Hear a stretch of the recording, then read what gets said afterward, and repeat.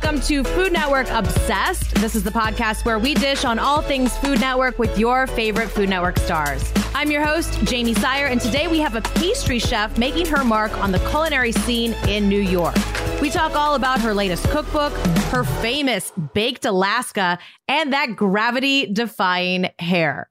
She is the executive pastry chef at Gage & Tollner in New York City, author of The Sweet Side of Sourdough, and you can catch her on Food Network's digital series, Taste Of. It's Caroline Schiff.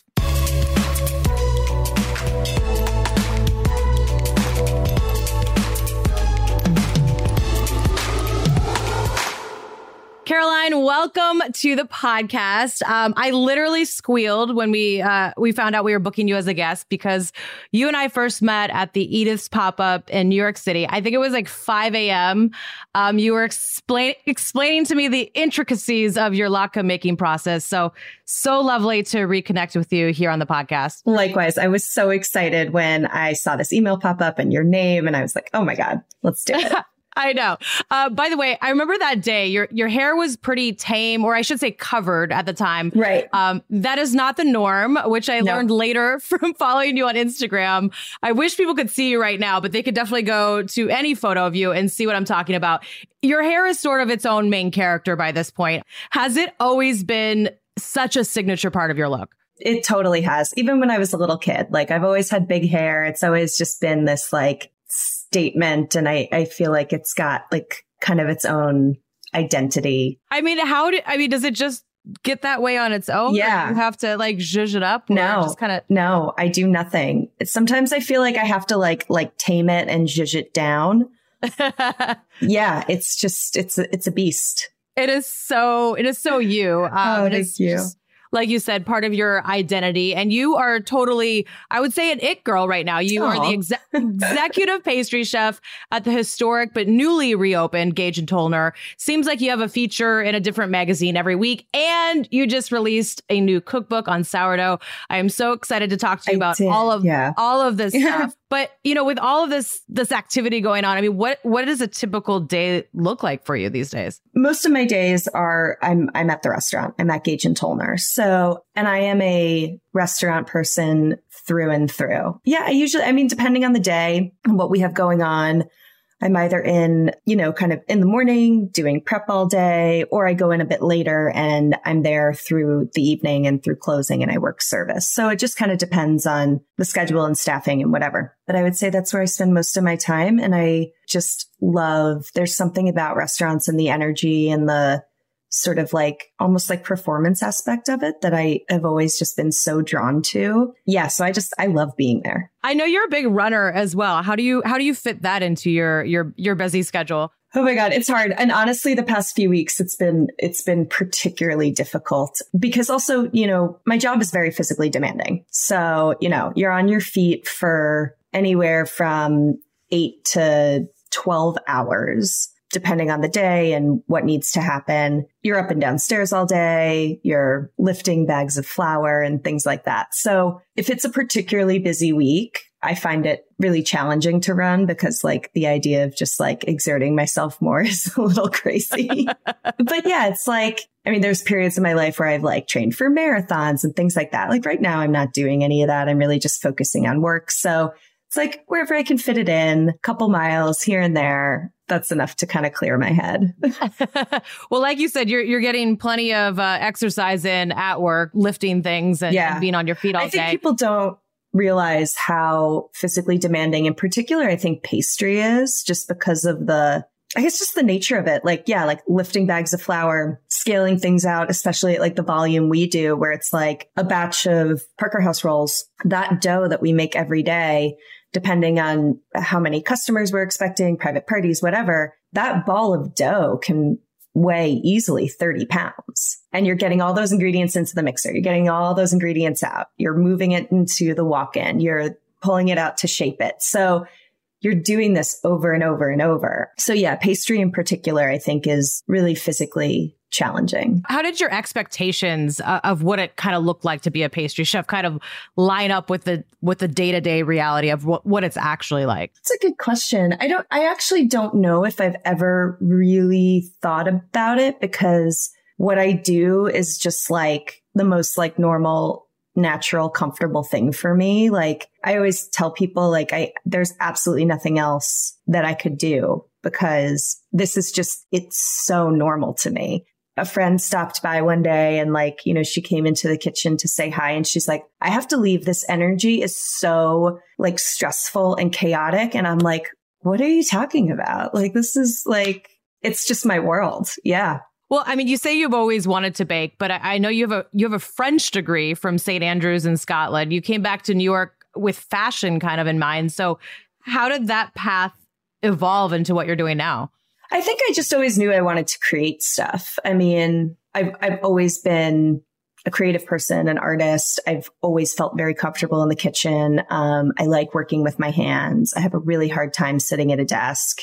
Yeah, I think like making things is just part of who I am. I mean, what is that connective tissue you think between fashion and food? Like what do you kind of take from, your love and your interest in that world and put it into your food world? Like, especially pastry. I mean, it's fun. It's whimsical. It's on some level, like unnecessary. Like we don't really eat dessert with every meal. Like it's the treat. It's the fun thing we get to indulge in. And as a chef, it's like, it's so expressive. Each dessert to me, especially like a cake. I mean, you could think about it like, I made a cake yesterday and it was just for a friend for her birthday. And it was so fun to kind of think about like the design and how I wanted to decorate it and like what like energy I was thinking about. And it's like any other piece of art in this way. So I think it's all so related. Where do you draw those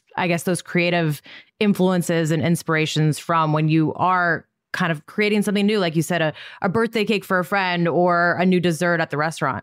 I feel like the inspirations come in from all these different places. Like on a very practical level, like I'm very ingredient driven in what I do. So sometimes I'm thinking about what's coming up seasonally and then how do I want to showcase it? And so a lot of that inspiration will come from a particular ingredient. So if I'm like, okay, we're going into citrus season, one of my favorite citrus fruits is kumquats, the tiny little citruses, and you can eat the whole thing. It's so cool. So if I'm thinking about kumquats, it's like, okay, I want to build the dessert around that. Like I don't start with the cake or the ice cream or the mousse or whatever it is. I start with the fruit or the nut or the chocolate or whatever.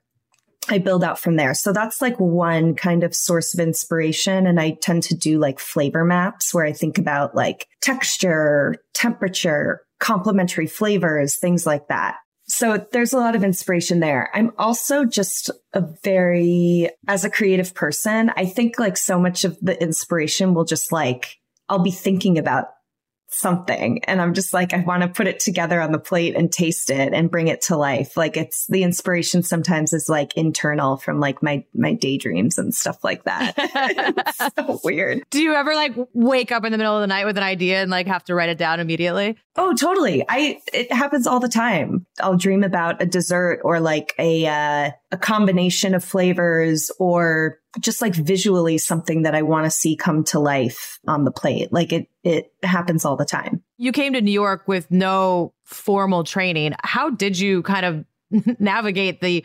intimidating culinary scene here and also kind of, hone your skills into what we see now? Well, I grew up here, and I grew up with a love of restaurants. So I was so drawn to it. And when I got back from Scotland, I just started working in kitchens. In the first restaurant I started, a small restaurant, The Good Fork in Red Hook, which are Chef Sohee Kim and her husband, Ben Schneider. They are now the owners of Gage and Tollner, along with business partner St. John Frizzell. So there's a really nice sort of like full circle thing there. But this was a small restaurant and I immediately, I started working there.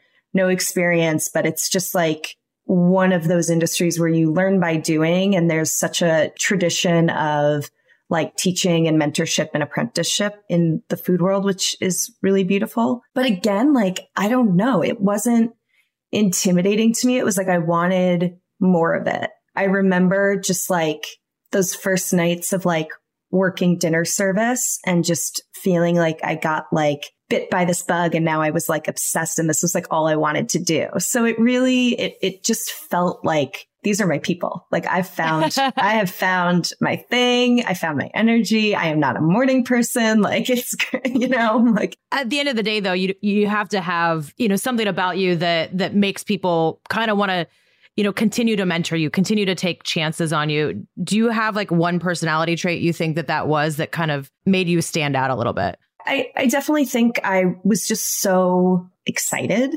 by everything that like constantly wanting to learn a little more and like a real energy for that. And honestly, that's something, mentorship is so important. And that's something that I look for in when I'm hiring now and building our team and everything. Like I don't look at necessarily somebody's experience and where they've worked or whatever. I mean, all of that is nice, but like if somebody is excited about pastry and wants to learn stuff and just wants to be there and do it, that's like the best qualification. Yeah. I mean, you can tell you are so passionate about it. Do you think that as a woman in this industry, you do have to work a little bit harder to prove yourself? Yes. I am lucky that I started in a kitchen that was run by a female chef. So that's sort of like set the tone for me from the beginning of like what a great kitchen is, like what respect looks like and what sort of a healthy kitchen is. But I do think that there's still that like boys club a bit. I mean, certainly not where I work. And I feel very lucky to be able to be in the position in my career where it's like I can pick the kind of kitchen I want to work in. Well, let's talk about your kitchen and Gage and Tollner. This is a historic Brooklyn restaurant, first opened in 1879, then it closed in 2004, officially reopened this past April after another delay during the pandemic, of course. How has it felt just to be a part of this regeneration of a place that has so much history? It's so cool. It is so cool. I mean, first of all, it's like, I love old stuff. So the second I heard about this project, this was back in like 2018. And, I was having lunch with Sohi and I had known about like the sort of the lore and the history of Gage and Tollner and Edna Lewis and what this place was and how significant it was to Brooklyn for so long. So yeah, so he told me, she was like, Ben and St. John, they saw the space and I think we might try to do this. And I don't know. And I was like, this is the coolest thing ever. There's going to be a baked Alaska on the menu. Like there's so much to say about it. But I think that as a chef, it really speaks to me, but it also speaks to me in terms of the community that this restaurant was such a fixture of downtown Brooklyn for so long.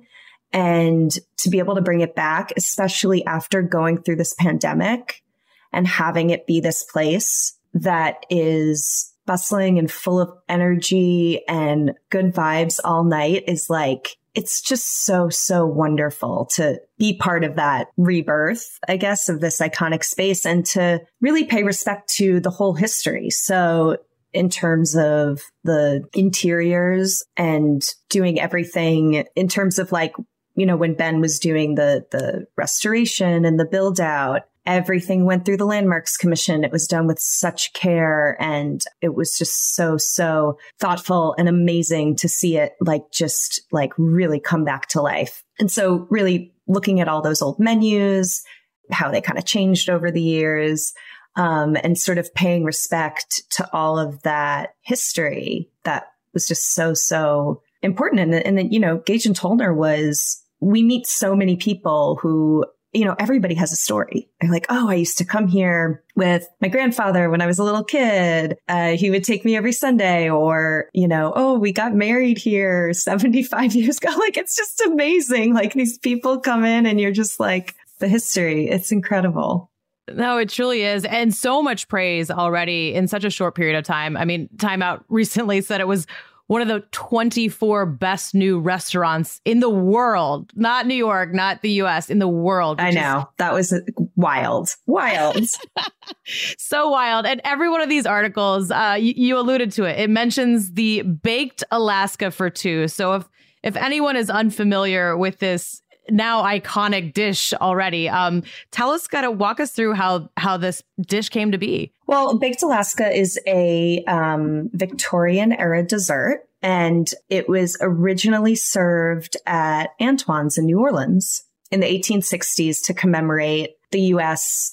Purchasing Alaska from the Russian Empire. So it's this very old school dessert, and it is really, really over the top. And when you think about making that dessert back then, because I know how labor intensive it is now. So I think about making it back then, and it was, they didn't have ice cream machines in the way that we have them, whipping meringue by hand. Like, it's just mind blowing. So it was sort of like the epitome of indulgence. And a Baked Alaska is, for anybody who's not familiar, it's layers of ice cream that are set, and then the whole thing gets covered in meringue and blowtorched. And it's just this like big dramatic thing. So it's a labor intensive dessert. And it was very fancy. It was very fashionable back then. So I knew I wanted to have it on the menu as this nod to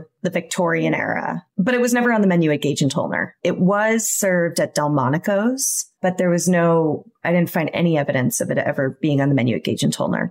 It kind of fits the era, but, wasn't based on like an old menu there. I also and even pre-pandemic, I felt like that space was just so special and opulent. And I wanted a dessert that kind of like, that sort of fit the space, I guess, and was like a real like celebration and kind of like over the top thing. And I think in this period that we're in, where it's like, we're vaccinated and we're able to go to dinner, and it's, we're kind of slowly getting to a point where life is getting more and more normal again. I feel like it's so special to have this giant dessert that you get to share with people. It's for two. It's huge. Yeah, that's really beautifully said. You mentioned it being a labor of love. How long does it take you to create one? So it's a 3-day process. And I tell people that because I want them to understand kind of how special this thing is. We make all the ice creams in-house. So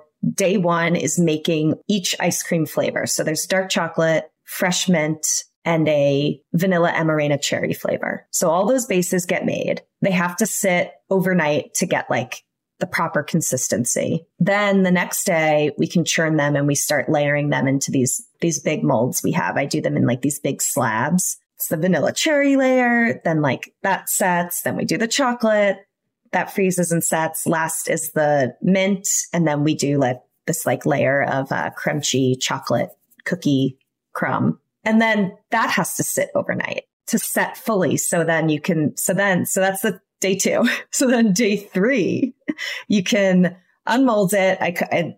These big slabs, I portion them out. And then when an order comes in, I make the French meringue to order. And then I swoosh it on, and then I blowtorch the whole thing. That's the process. And it's really like, it's a labor of love.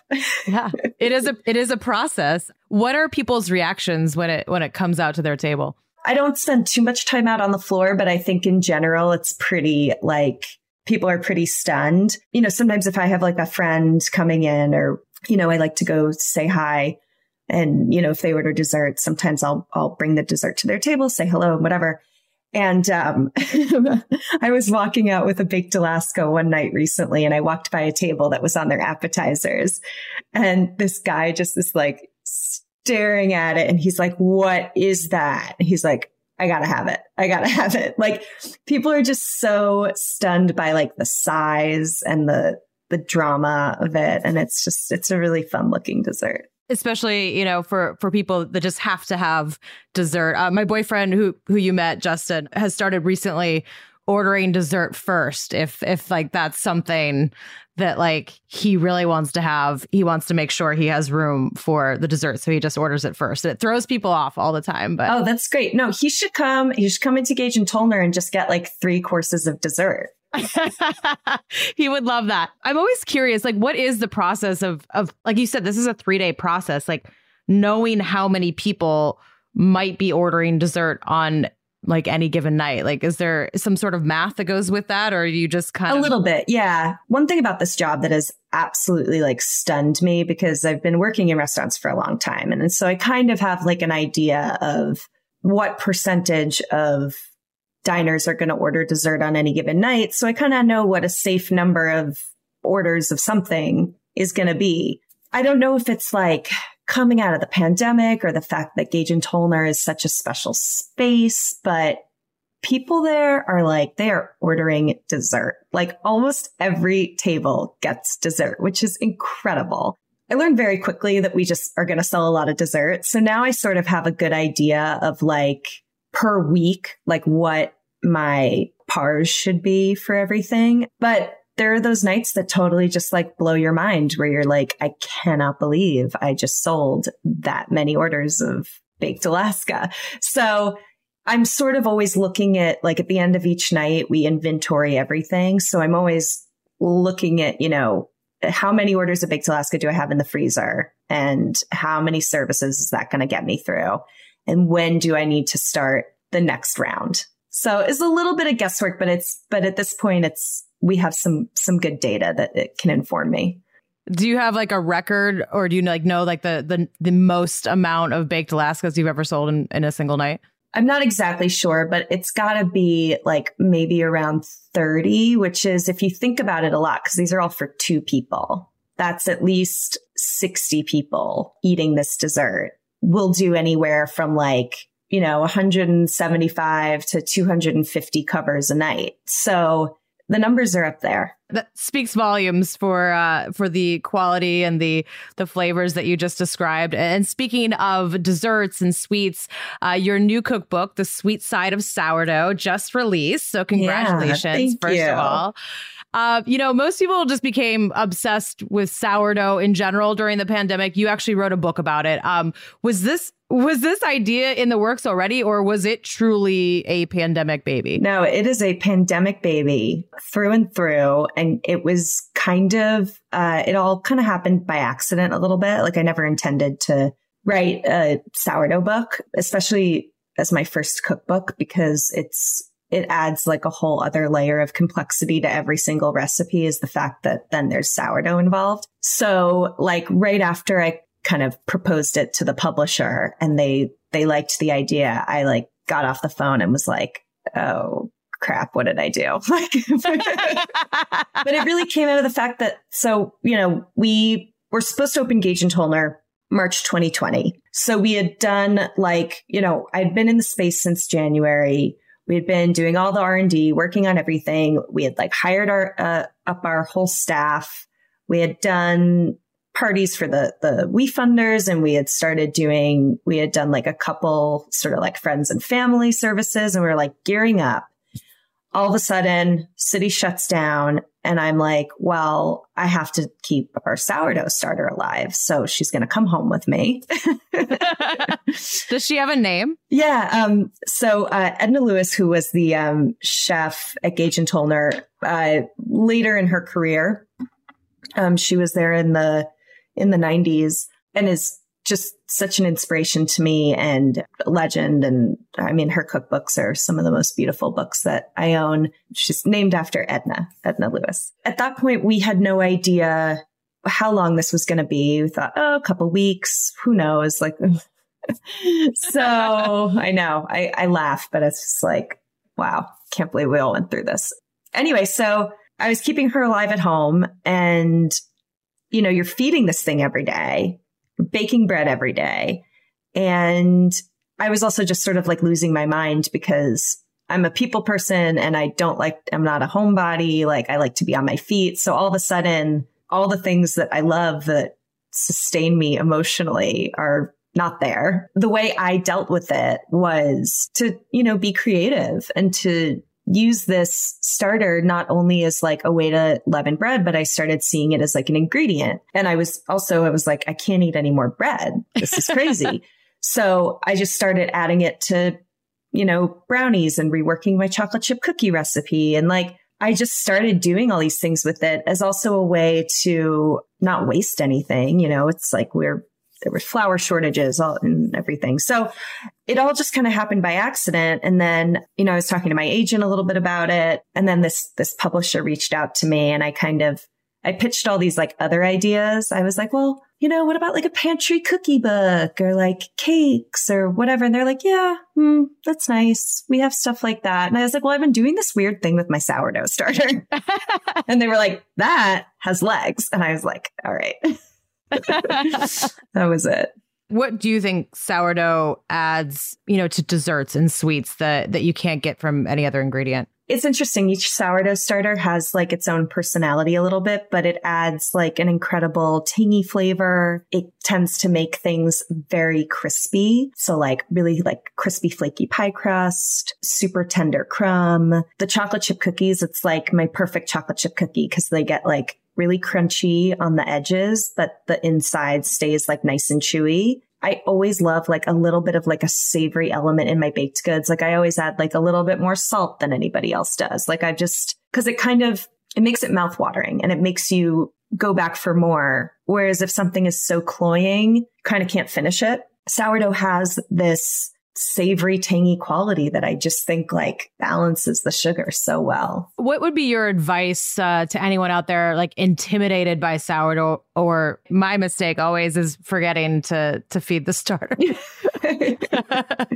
So we've all neglected our sourdough babies at one point or another. It's okay. For people who are intimidated, I will say like once you've done it a few times and you get into the routine of feeding and you understand how it works, it's really quite simple. Find a book or find a guide online that just makes sense to you because there's like thousands out there. And some of them, even I read some of them and I'm like, well, this is crazy. This doesn't make sense. Find a resource that feels comfortable to you because there's so many valid ways to go about making great bread and making sourdough. And also the stakes are low and you're going to have some fails and it's only bread. It's flour and water. So I say go for it. How do you test your recipes and who gets to sample them? During the process of writing this book, and I did the whole thing in 6 months, which is very quick for a cookbook. And I wish I had had more time, but it was just sort of like, we knew the vaccines were coming out. We knew the data was good. So I was like, okay, the restaurant's going to have to open at some point. I just want to finish this. And I also wanted it to come out now. Like I wanted it to come out when people are still excited about sourdough and it's a baking book. I wanted it to come out around the holidays. I really hustled and I got it done in 6 months. So I was testing like 5 recipes a day, which is bonkers. I have a small kitchen, normal, like Brooklyn, top floor of a brownstone, like cute little kitchen. So I'm like baking all day. I also just like my pantry was absolute chaos. And then I set up like an auxiliary pantry, like in the hallway with like bins of flour. Like it was absolutely deranged. And then, it's like peak pandemic. It's like the winter and like, there's like another surge and it's all just like scary. And I'm in my apartment, like just surrounded by baked goods. There's like 5 cakes around me, which sounds like it's really fun, but it very quickly becomes a very stressful situation. Because you're like, I'm either going to eat all of this or it's going to go to waste. And I don't want either of those things to happen.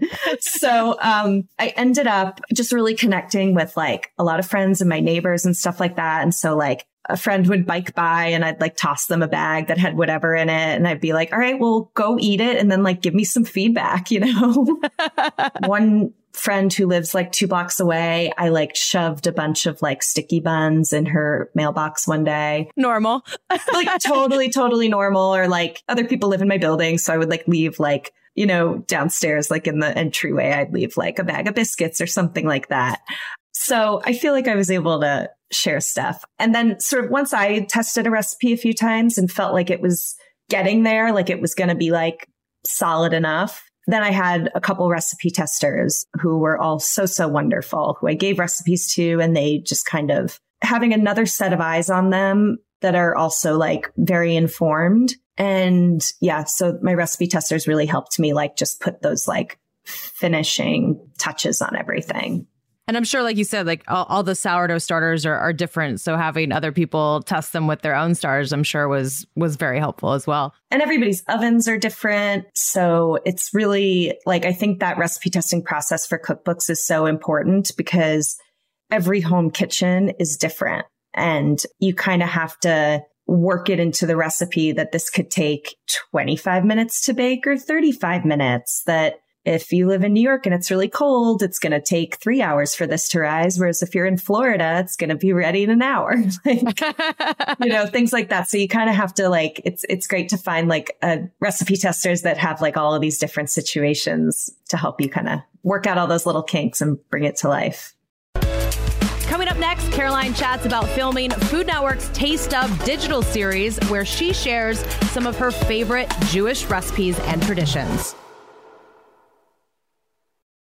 And also another special thing that happened recently, you filmed some digital content for Food Network Taste of series. So far, one of them is out, Taste of Hanukkah. You also did Taste of Shabbat. I watched Taste of Hanukkah and it felt like, it was a food video, but it also was almost like a meditation. You have a way of describing, the food and especially these recipes that are really, personal to you. The Hanukkah episode is tell me if I'm saying it right. Sufganiyot? Yeah. Yeah. All right. So which are the jelly donuts traditionally eaten during Hanukkah?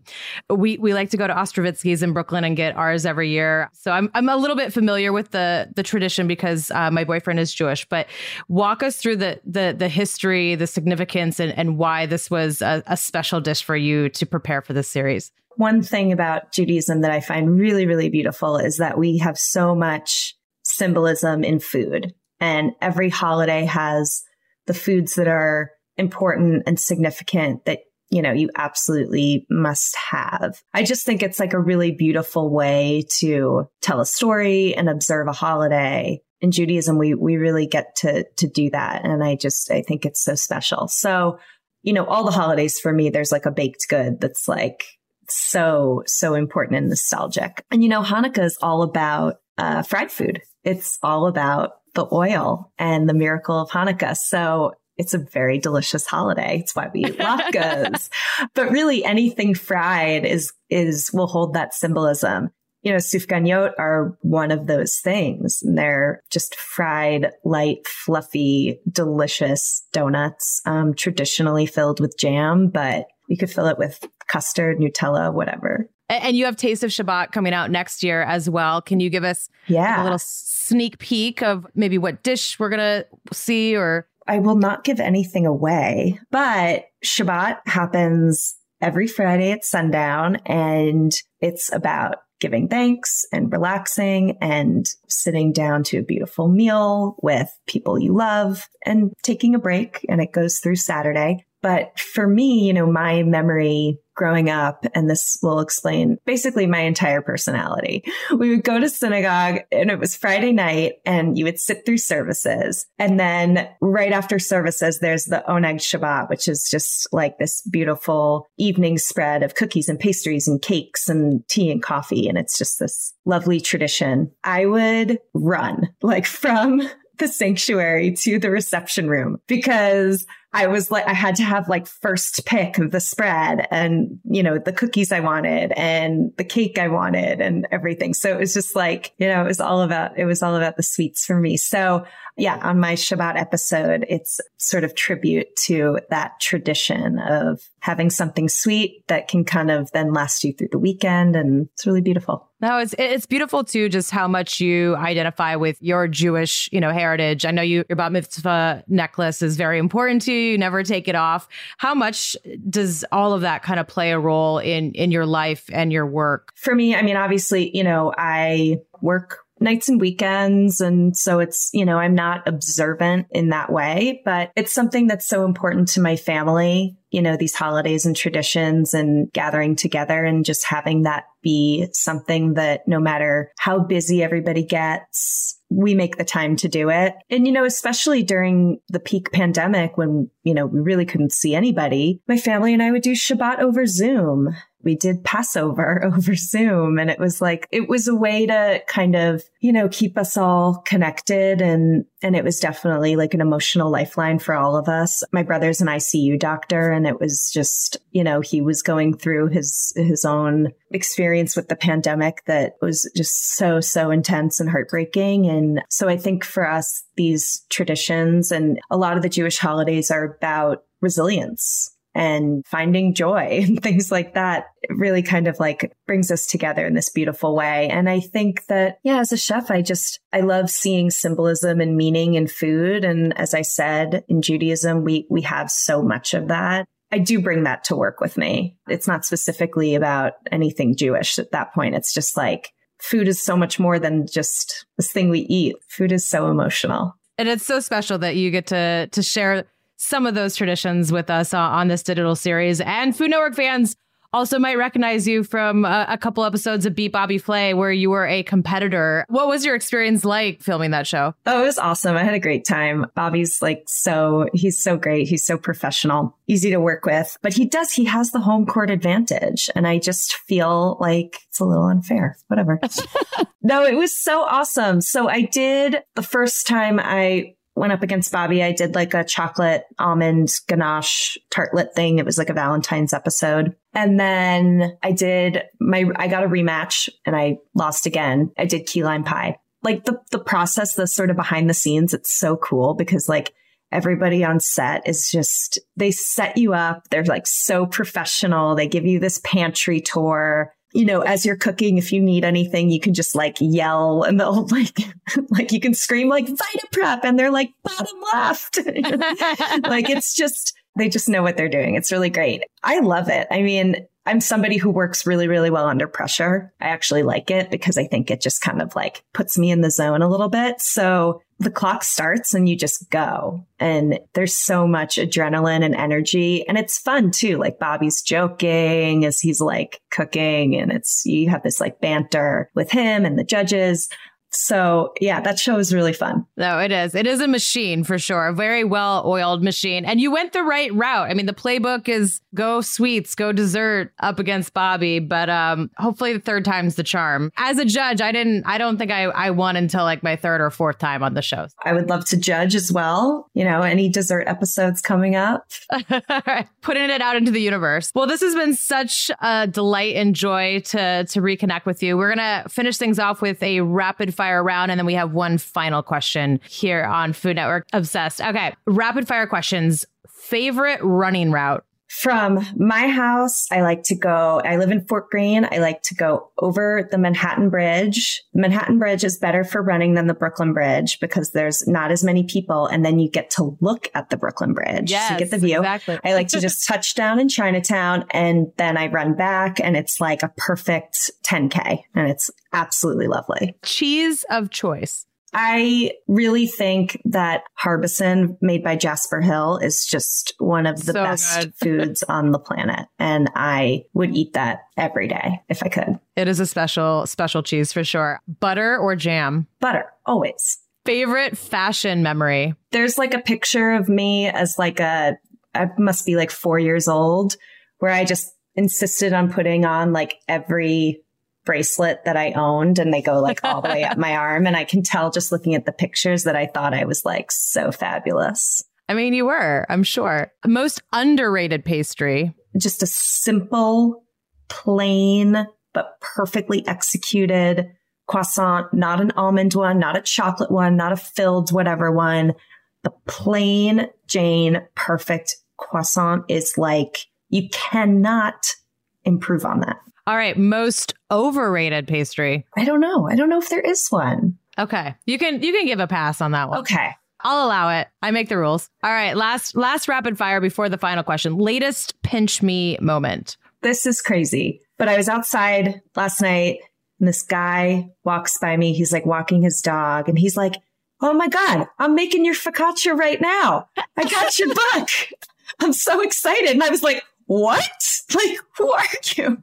It was so cool. I couldn't believe it. I was like, oh my God, you're a stranger. You're making my focaccia. This is amazing. That is really cool. And like definitely kind of a full circle moment for. And I don't think anything like that could ever get old. Like that's just, it's so special because it's like, all I want to do is just like feed people. And if it's through the restaurant or through my book or whatever, come to my house for dinner. It's like, that's all I want. That's really cool. All right. Last question here. We asked this to everyone on Food Network Obsessed. What would be on the menu for your perfect food day? So we want to know what you're eating for breakfast, lunch, dinner, and of course, dessert. There's no rules. So calories don't count. You can travel wherever in between meals. No rules. Your day. First is the perfect croissant. Good coffee. I'm a simple girl, really. Splash of milk, that's it. Lunch is, a great grilled cheese sandwich. Like you cannot beat it. Great grilled cheese sandwich. What kind of bread? I like it on like Jewish deli rye. That's my favorite. And then Swiss cheese. There's a tomato on it, a good tomato. Pickle on the side, like just perfect grilled cheese. For late afternoon snack, awesome cheese board with olives and good bread. And then for dinner, I just want really good pizza, red wine. And then dessert. I can have more than one dessert, right? Of course. Okay. Well, it's definitely going to be sitting at the bar at Gage and Tollner, eating a baked Alaska and a piece of coconut cake with somebody I love. Like that sounds amazing. It does. It sounds like a perfect food day for Caroline. Thank you so much for chatting with us and continued success with the cookbook, with the restaurant, and everything else you're doing in life. It is truly inspiring to watch. Thank you so much. This was such a pleasure. And come visit me at Gage and Tollner soon. I know. Please. We're doing it. I'm going to hit you up. Okay. Do it. So much fun chatting with Caroline. I cannot wait to get my hands on her new cookbook. And of course, got to go sit at the bar at Gage and Tollner. You can catch more of Caroline on Food Network's Taste Of on foodnetwork.com. Also, just a quick heads up, Food Network Obsessed is going to be taking a little break from releasing new episodes over the holidays, but not to worry. We will be back in the new year with more of your favorite Food Network stars. Happy holidays, everyone. And as always, thank you so much for listening. It has been such a fabulous year with all of you, new fans and old. Make sure to follow us wherever you listen to podcasts so you do not miss a thing. And of course, if you enjoyed today's episode, please rate and review. We do love it when you do that. That's all for now. We'll catch you foodies in the new year.